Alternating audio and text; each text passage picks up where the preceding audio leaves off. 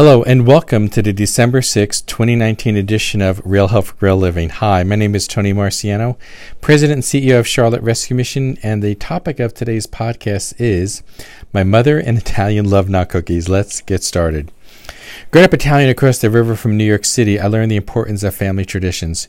Christmas was extra special when it came to customs that started with my grandparents in Italy. Christmas Eve was a meatless meal with spaghetti and fish served instead of meatballs and sausage. Christmas Day was and still is lasagna. If you come to my house on Christmas Day, there will not be a turkey as in the Chevy Chase Christmas movie. Cookies are a huge part of my Italian tradition. I'm not sure if the Toll House cookies were made in Italy, but my mother was great at making them. When I was a kid, every Christmas morning, my Uncle Tony and Aunt Betty came to our house. My uncle commented that my mother's cookies were taller than his wife's cookies. He asked my mother what she used. Her reply was Crisco. My aunt used butter. The next year I heard the same conversation. Each year I waited for the question to be asked and a comparison between Crisco and butter. There were also the butter cookies. They were the reason I gained 10 pounds over Christmas. As much as I loved the chocolate and the Toll House cookies, my mother's butter cookies were to die for. My mother always baked the cookies a week before Christmas. They were stored in the spare room next to my sister's room. One year my sister ate almost all the butter cookies. When my mother took them out on Christmas Eve, there were only a few left. Besides Toll House cookies, my mother made Italian love knot cookies. She would roll the dough into a long roll, thick of a log, and tie them into a knot. And after they came out of the oven, they were covered with a sugary frosting. If you wanted to make it extra special, you added food coloring to it, so the frosting went from white to red or green.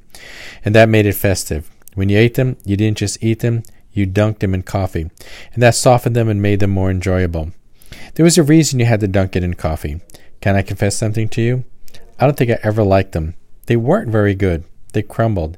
In fact, I would never buy them, but I ate them because they were made with love that came from the sacrifice of her hands, but more importantly, my mother's heart. However, my father loved them. He didn't eat the Toll House cookies. He didn't eat the butter cookies. He ate the Italian love knot cookies. I can still see him dunking them in a cup of coffee and enjoying them.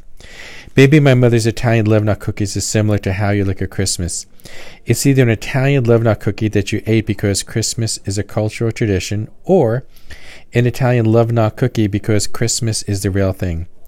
Either way, is Christmas just a story, or is it the time we celebrate Emmanuel, God with us? And just like my father and I both looked at Italian love knot cookies differently, it's so easy for you and me to look at Christmas differently. I like cookies that are sweet and loaded with chocolate. Perhaps our grandparents had it right.